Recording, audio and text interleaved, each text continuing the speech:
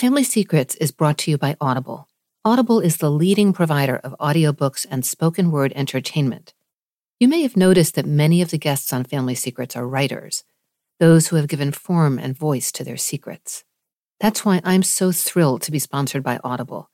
Family Secrets listeners can get one audiobook of their choosing, including bestsellers and new releases, and access to Audible's all-new Plus catalog, free with a 30-day trial. Visit audible.com/Danny or text Danny to 500-500 to get started. Family Secrets is a production of iHeartRadio. It was an impossible dilemma in the sense that we realized that any decision we made could lead to somebody's death. We'd have to go through the rest of our lives knowing that someone had died because we had failed to act. On the other hand, I had to ask myself, what would it be like to go through the rest of my life with my brother's blood on my hands? That's David Kaczynski, author of the book Every Last Tie, the story of the Unabomber and his family. David is the younger brother of Ted Kaczynski, a brilliant, troubled, reclusive former math professor who began sending bombs through the mail in 1978, killing 3 people and injuring 23 others. When the FBI finally closed in on Ted Kaczynski after a nationwide manhunt that spanned years, it was because they received the ultimate tip. The Unabomber's brother had turned him in.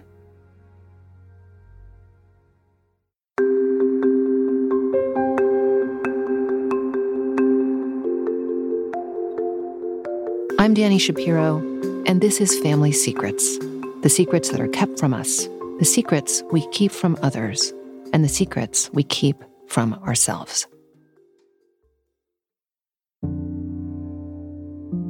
There were 4 of us in our family, Mom and Dad. Dad made sausages at his uncle's deli. Mom was a stay-at-home mom, at least until I got to high school. My older brother, Ted, is 7.5 years older, was, I idolized him. He was kind to me. But in addition, he seemed to exemplify the family's values, which focused on integrity, education. He was very, very smart. Skipped 2 grades in school, went to Harvard at the age of 16 on a scholarship. His IQ was tested at, I think, 167 at one point. So, he represented everything that I wanted to be at that point in my life. And I never doubted for a moment that I was loved by any of my 3 family members. And, I'm very, very grateful for that. And I have to say, our parents' values, there were 2 working class people, both of whom had to drop out of school in high school in order to support their families during the Depression. They had to go to work, and then they finished their high school at night school sometime later. I think they actually met in a book discussion club. So there was this attraction to the life of the mind, a sort of very powerful optimism, a belief that, by developing your mind, you developed your spirit, you became someone who could really contribute to the world. So it was part of it. It wasn't only that I modeled myself on Ted. Our family sort of had this framework of values that was around the life of the mind, the arts. But even though David idealized and idolized Ted, there was also a sense that there was another side to Ted that had nothing to do with the family's shared values or academic achievement. There was a time a little bit later when I asked my mom, Mom, what's wrong with Teddy? And she was a little taken aback, well, what do you mean, David? There's nothing wrong with your brother. And I said, well, he doesn't have any friends. Why is that? Doesn't he like people? And sometimes he did seem to shy away from folks, somebody would come over unannounced and he would sort of leave the room quickly, like he was upset that they had arrived or a little frightened. And it was then that Mom said that Ted had had an experience as a child. At the age of 9 months, he had gotten sick. They took him to the hospital. Some kind of rash had covered his body, apparently an allergic reaction, but they couldn't diagnose it, and they kept him there for, I think, well over a week. And our parents were only allowed to visit during regular visiting hours. Mom always faulted the hospital for that. And, she felt that when they brought Teddy home from the hospital, he was a very different child, at least for a while. He didn't smile anymore. He didn't make eye contact. And it was at that point that my mom had said to me, Dave, whatever you do in your life, don't ever abandon your brother, because that's what he fears the most. And, of course, I love Teddy. I said, I love Teddy. I'd never abandon Teddy. And I remember crying, thinking about the pain he had suffered as a little baby. And I think there was another lesson that my mom sort of wove into that sort of teachable moment, and the lesson was that it takes some compassion, some empathy to try to understand another human being. And how old were you when she imparted this lesson, more or less? I would think, I'm not exactly sure, probably somewhere between 7 and 9 years old. And when you said to your mom, what's wrong with Teddy, what was it beyond that he didn't seem to have any friends? What prompted you to say that, do you think? Oh, I don't know that I've been asked that question, and it's an interesting one. I think there were times when Teddy just seemed like kind of shut down, like something was bothering him, but he wouldn't express it. A strong sense of privacy, an introversion that was unusual, I think, at least in my experience. And I tended to be a fairly social person. I mean, I had friends. It was natural for me to be interested in people and to want to interact with people. And with Ted, it was quite different. And so probably I was trying to explore, why are Teddy and I different in this way? Did you share a room?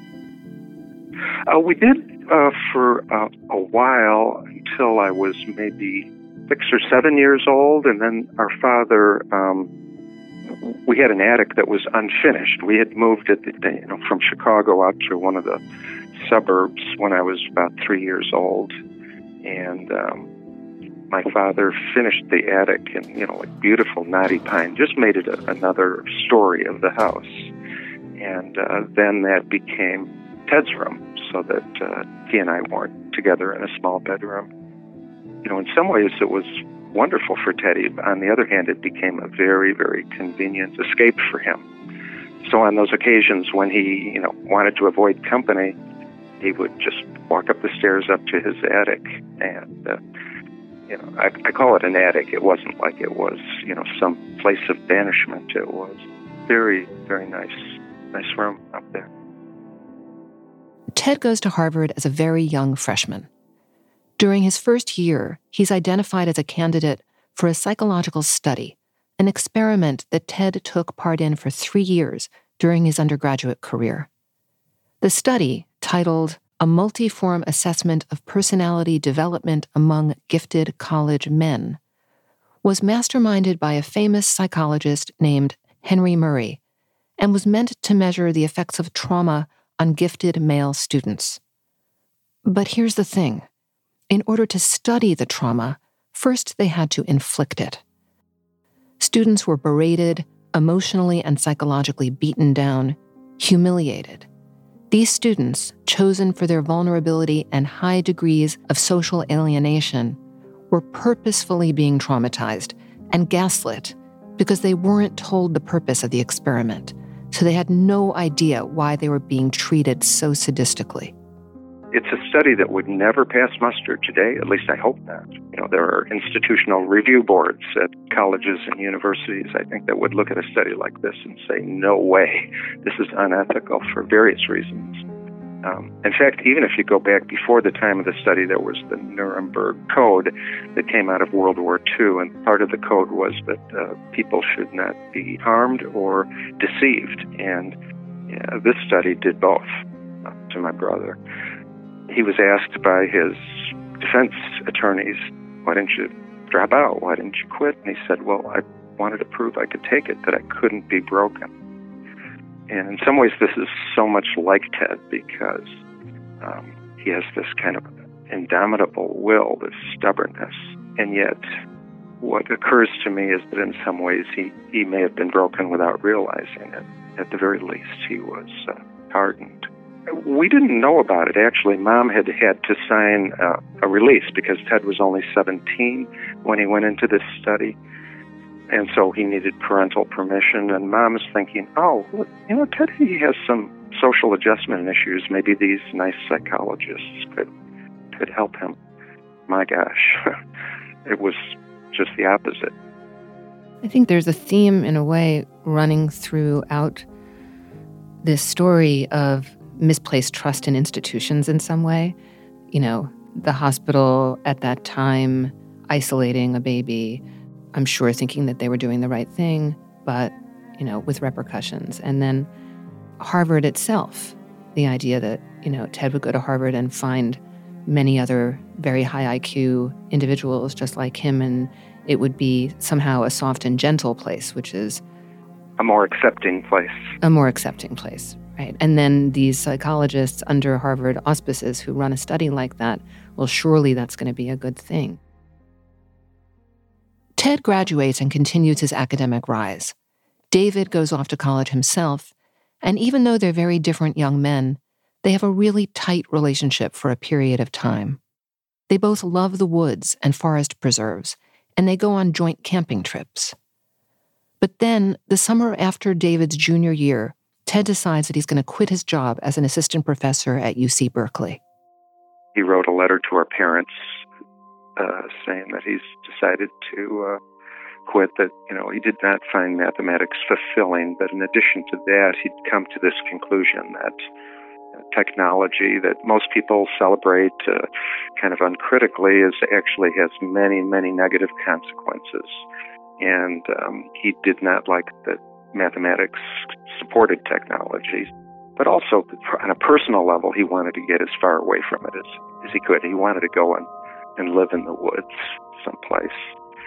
And I remember at that time, I don't know if you're old enough to remember the 60s, but, it wasn't that uncommon. I think there were Time magazine had cover stories about people dropping out, quote, dropping out or going back to nature.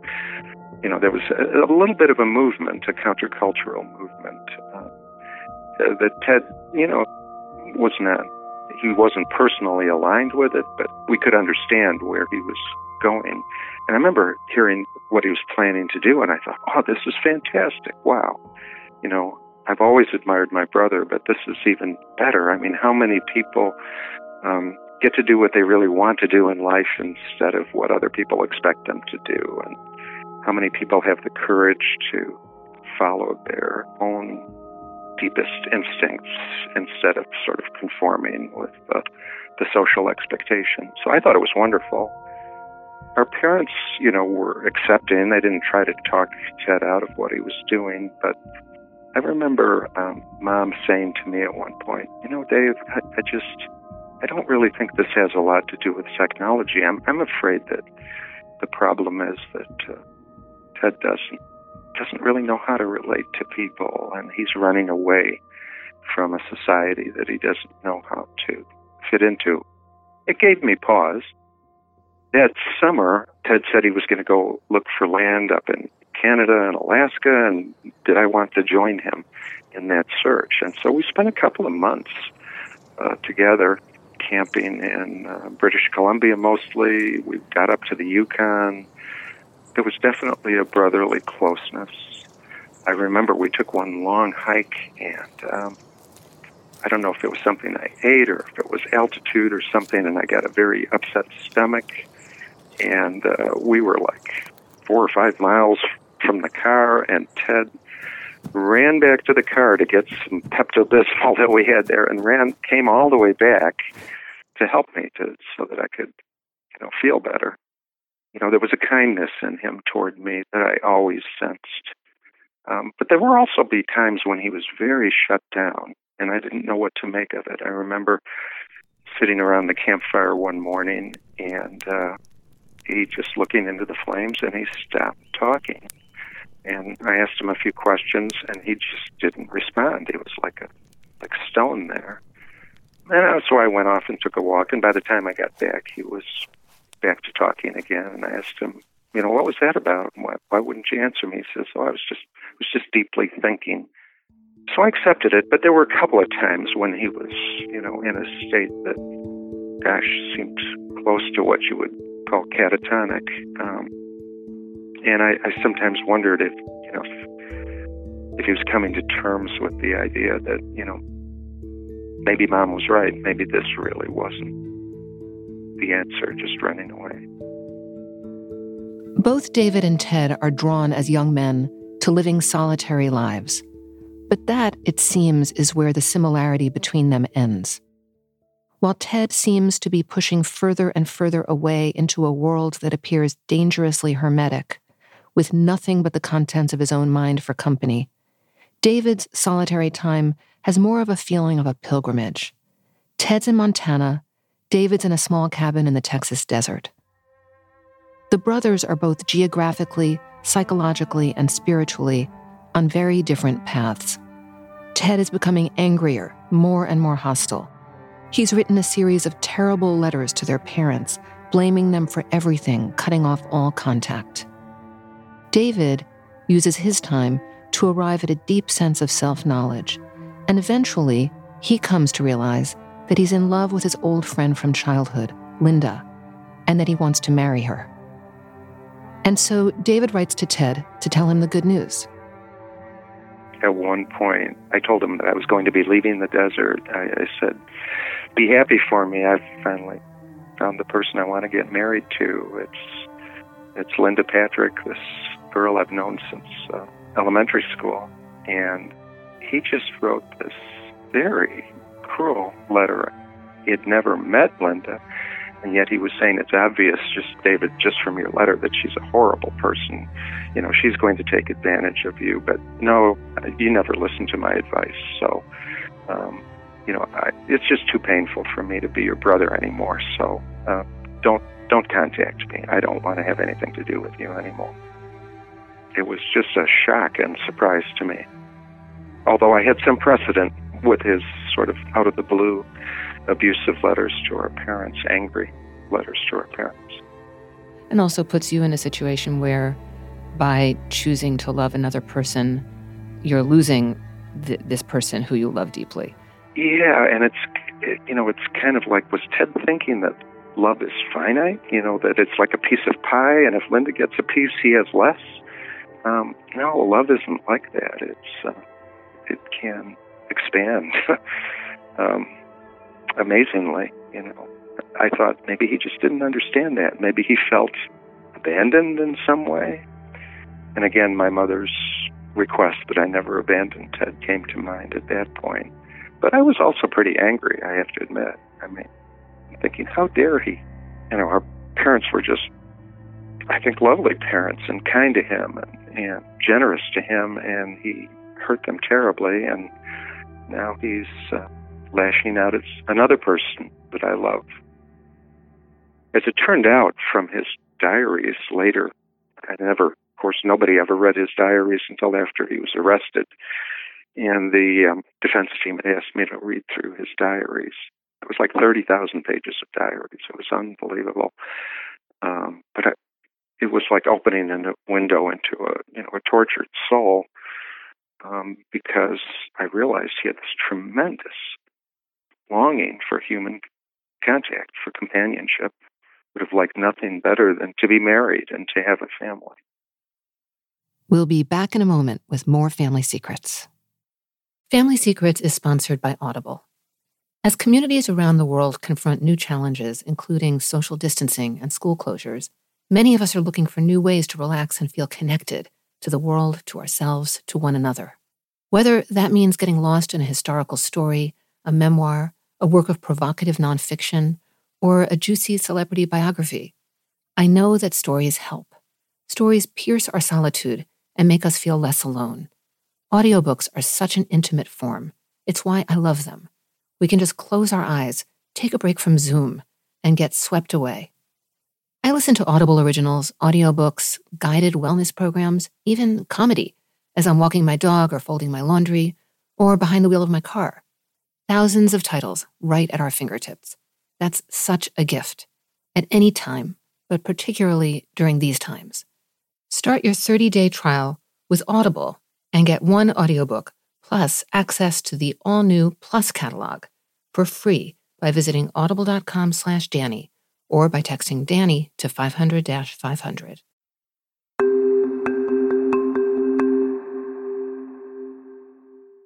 David and Linda settle into married life. David works as an assistant director of a shelter for runaway and homeless youth. Linda is a professor of philosophy at a local college. He and Ted are completely estranged. David's never even heard of the Unabomber. Remember, these are pre-internet days where news stories are run the old-fashioned way, the literal, actual newspaper. Or, if the story is big enough, the nightly broadcast news.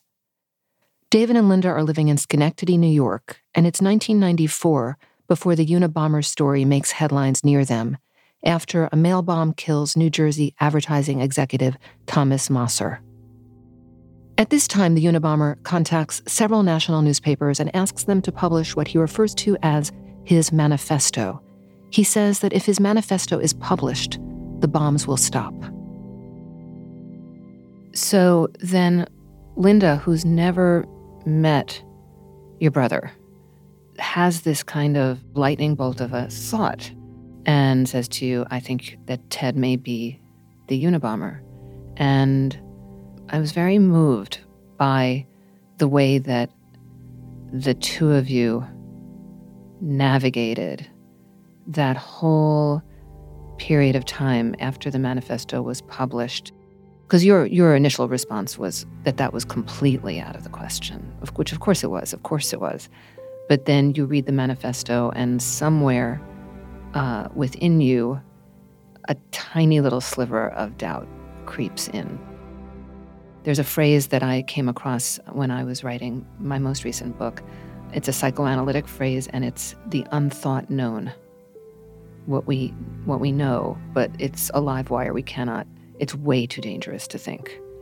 And so you're somewhere in the territory of the unthought known, and you and Linda are parsing, the manifesto, looking for clues. And at the same time, it's like played out against this backdrop of this profound, impossible choice when you finally do reach the sense that it's possible, that it's possible that Ted is the Unabomber. I mean, can you talk a little bit about that? Of course, I talked a bit about my brother, a lot, perhaps. Linda had many questions why he didn't come to the wedding. I hadn't showed her the letter that Ted had written to me because it was so awful.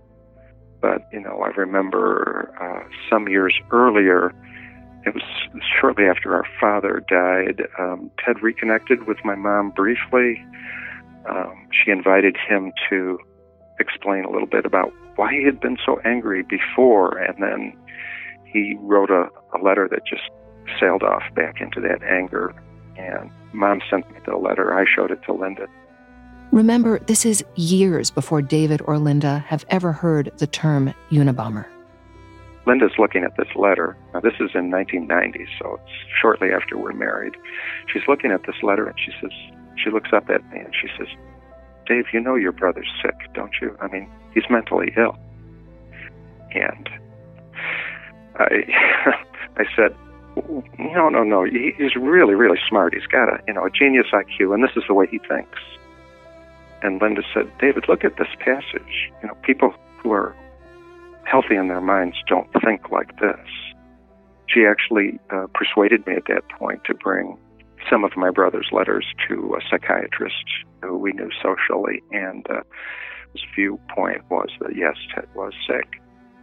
He said he couldn't make a diagnosis based on some letters, but possibly it was schizophrenia, which ended up being Ted's eventual diagnosis. So now we're in the mid-1990s. The Unabomber has been at it for years. Between 1978 and 1995, he placed or mailed 16 bombs that killed 3 people and injured 23 others. Linda reads his manifesto, and she's able to have the clarity of thought that this letter, and the letter she read and had analyzed by the psychiatrist years earlier, may well have been written by the same person. Yeah, I mean, it was an impossible dilemma in the sense that we realized that any decision we made could lead to somebody's death. And my brother was the Unabomber. Of course, we didn't know at this point, but if it turned out he was and another person was killed, we'd have to go through the rest of our lives knowing that someone had died because we had failed to act. On the other hand, at this point in time, the Unabomber was like public enemy number one. And if he was sentenced to death and executed, I had to ask myself, what would it be like to go through the rest of my life with my brother's blood on my hands? You know, ultimately, we realized there was one thing we could control. You know, we could save the next person's life. We could stop the violence. And then maybe since, you know, we had some evidence, we'd already gone to a psychiatrist, maybe we could convince the Justice Department that Ted was mentally ill and that there was reason to mitigate the sentence of death, and maybe he could get a prison sentence instead. Anyway, that was the hope. I'm struck again and again by the care and thoughtfulness David and Linda put into their impossible decision. They want to be certain, or at least as certain as possible. Linda's oldest friend is a private detective, and she submits one of Ted's letters anonymously to an expert in forensic analysis of language. The expert comes back at 60% that the author of the letter and the author of the manifesto are one and the same person. Our father was gone at this point, but Mom was still alive. And we had another choice to make. Do we involve Mom in this? Do we tell her what's going on? Do we ask her advice? Certainly she was a stakeholder in this thing, but, you know, my sense at the time was, oh my God, I just can't. This could kill Mom. And what if Ted's innocent? You know, her pain, her sleeplessness would be for nothing. Anyway, I don't know if that was the right decision, but we decided to go forward without telling Mom. But then ultimately, when it turns out that it is Ted, and that's been confirmed, and it's about to be public, you go to your mom, and she reacts really remarkably. Right. I mean, it's probably my defining memory of my mother. I mean, of all the memories I have of her, but the moment that I told her that I suspected Ted and that I'd gone to the authorities, she looked at me for a moment like she just couldn't believe what she was hearing. And then she got up and came up to me and put her arms around my neck. She was a very short woman, like 5 feet tall. I'm about 6 feet tall. So she had to kind of pull me down and put a kiss on my cheek. And then she said, "David, I can't imagine what you've been struggling with." But then she said the thing that I most needed to hear. She said, "David, I know that you love Ted. I know that you wouldn't have done this unless you truly felt that you had to." And that was the greatest relief I could have experienced at that moment. It was just amazing. And in some sense, it exemplified the family values, the values we were raised with, to do the right thing. So David and Linda do the right thing. They are promised they'll be treated as confidential informants, that their names not be revealed publicly. But then, the opposite happens. Their suburban home is surrounded by reporters and camera crews. Their names and faces are plastered everywhere. Someone in that huge chain of people who, I guess, had knowledge of this made a mistake. At this point, they had investigators planted in the woods around my brother's cabin, and apparently, from what I understand, one of them revealed things that he should not have revealed to a person in the media. We were, in a sense, barricaded in our house. At one point, there was this reporter who got up on a little ladder and tried to film something inside our house through one of our windows. And then I remember Linda putting a blanket over all the lower floor windows to block the media's view of us. And, people were asking themselves questions like, what kind of a family would produce the Unabomber? Or what kind of a brother would turn in his own brother? But there was one of the late-night comedians, I think, who, I didn't see this myself. I guess he thought he was being funny, but he says, yeah, think of this. In one family, you've got the Unabomber and the Unisnitch. And, man, I thought that was cold. When the authorities surrounded and then swarmed Ted's cabin in the woods, any lingering doubts that David and Linda might have harbored about whether turning him in was indeed the right thing were starkly addressed. Among the incriminating evidence found was another live bomb beneath Ted's bed, wrapped up, ready to be mailed to someone. But though one very hard part of this story is over, Ted is a Unabomber, he's now been arrested and can cause no more harm, another new very hard part of this story has yet to unfold, a hard part that eventually becomes a beautiful part. David and Linda begin reaching out to Ted's victims. So does David's mom. For a family who has always been set on trying to do the right thing, the ethical thing, it seems the next logical step, if anything here can be called logical. One of these victims is a man named Gary Wright. One February morning in 1987, Gary Wright pulled into the parking lot of a computer company he owned in Salt Lake City. A piece of lumber appeared to be in his way, and when he went to move it, a homemade bomb blew up, grievously injuring him. He went through 3 surgeries, spent 3 years in and out of casts, and had 200 pieces of shrapnel removed. It was years before that bomb was connected to the Unabomber. I gave him a call, and, my heart's kind of in my throat.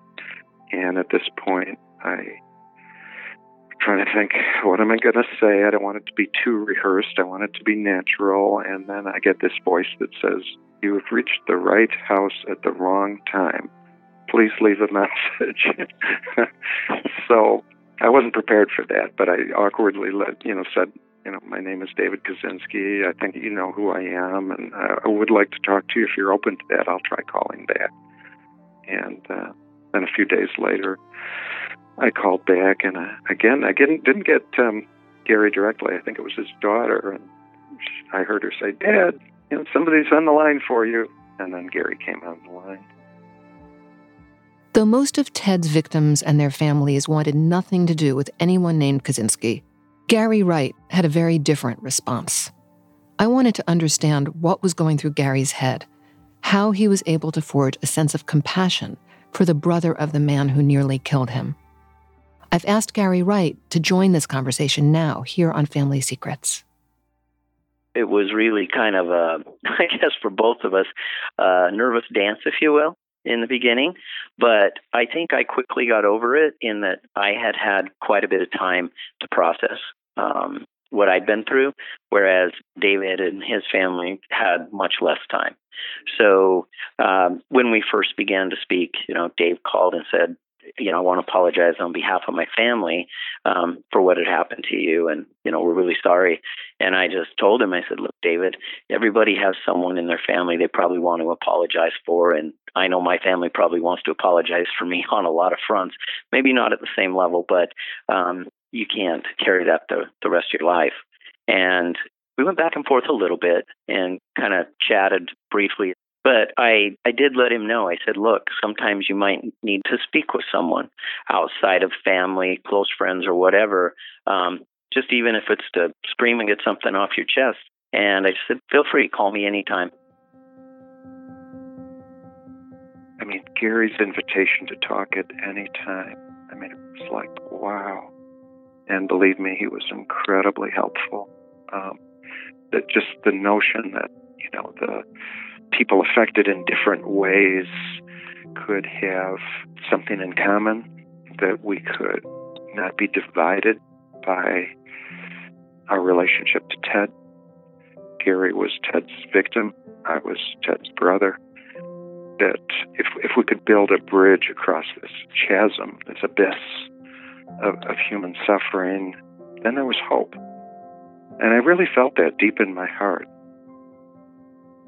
The first time that David and Gary actually meet, David is driving cross-country after Ted enters an insanity plea in court in Sacramento, California, the plea that will ultimately spare him the death penalty.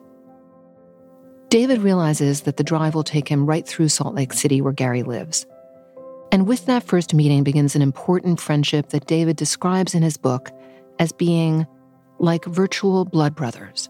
Our bond, forged through violence, is as powerful and deep as any other. He writes, "Nothing can compensate me for losing Ted, but I find a poetic balance in having gained a new brother in Gary. Our choices end up reshaping the universe, at least the universe we know." I'm so struck by this beautiful idea that our choices end up reshaping the universe we know. That really could be the motto for this podcast. I think something that's very important when you take one of these risks to reach out to the, what people think of as the other side is to do so without a lot of expectations. Like, I couldn't say, I want this from Gary, I want X, I want Y.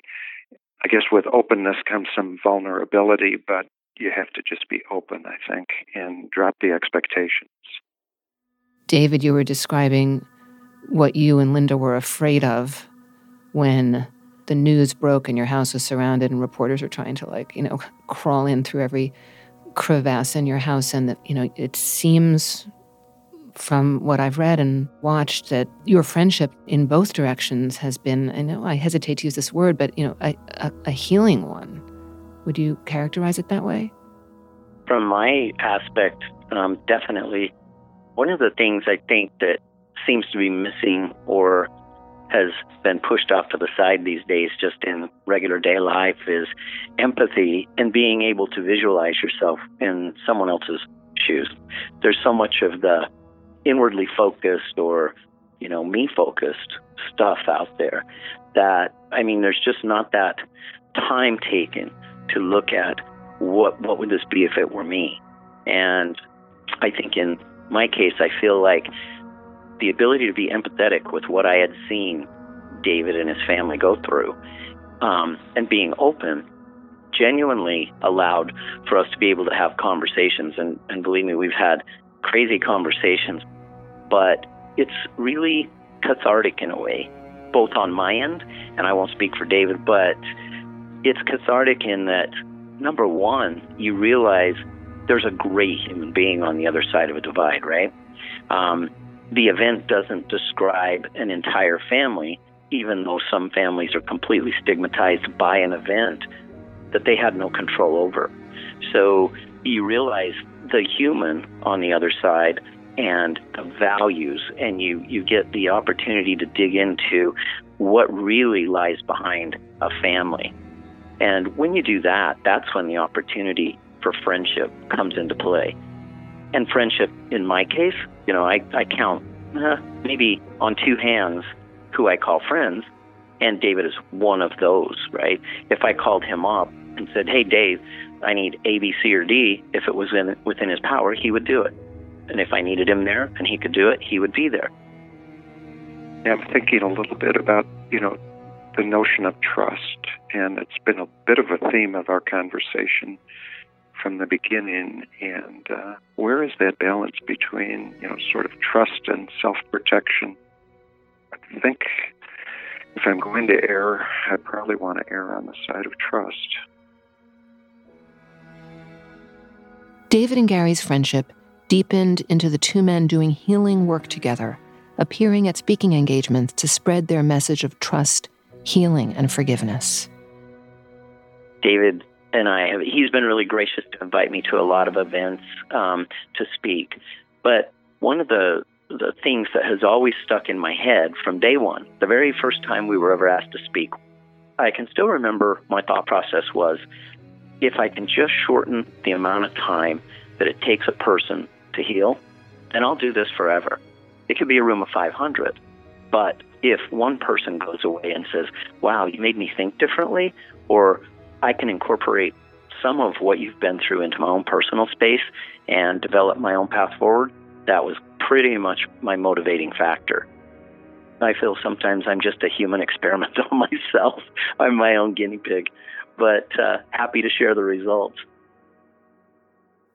Gary describes picking up the phone and taking David's call as probably one of the top 5 decisions he's ever made in his life.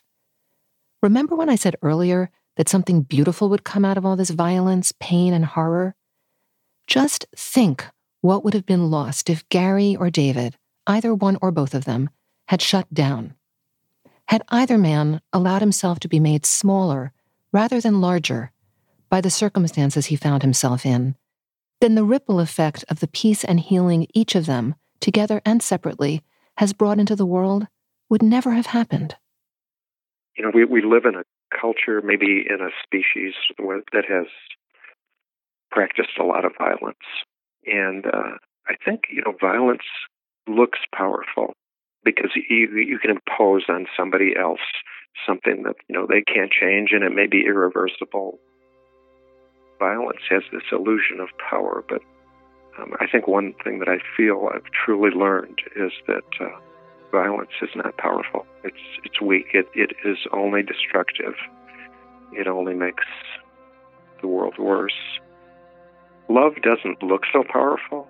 I mean, it works in more subtle ways. Its results are not immediate often, but I think I've known through my parents, through Linda, through Gary, through others, so many others, that love is by far the more powerful force in this world. And the more we recognize that love is powerful and violence is weak, the better chance we'll have to make this world a better place.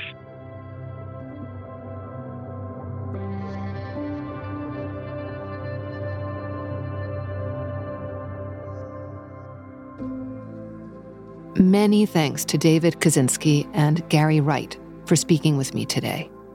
David is the author of Every Last Tie, the story of the Unabomber and his family. And Gary is an activist and speaker. Find out more about the work Gary's doing at gbwright.com. Family Secrets is an iHeartMedia production. Dylan Fagan is the supervising producer. Julie Douglas and Beth Ann Macaluso are the executive producers. If you have a family secret you'd like to share, get in touch with us at listenermail@familysecretspodcast.com. You can also find us on Instagram at Danny Writer, Facebook at Family Secrets Pod, and Twitter at FamSecretsPod. For more about my book, Inheritance, visit DannyShapiro.com.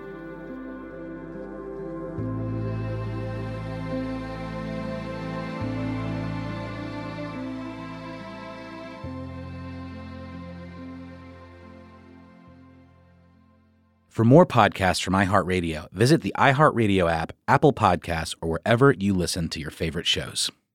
Family Secrets is brought to you by Audible. Audible is the leading provider of audiobooks and spoken word entertainment. You may have noticed that many of the guests on Family Secrets are writers, those who have given form and voice to their secrets. That's why I'm so thrilled to be sponsored by Audible. Family Secrets listeners can get one audiobook of their choosing, including bestsellers and new releases, and access to Audible's all-new Plus catalog, free with a 30-day trial. Visit audible.com/Danny or text Danny to 500-500 to get started.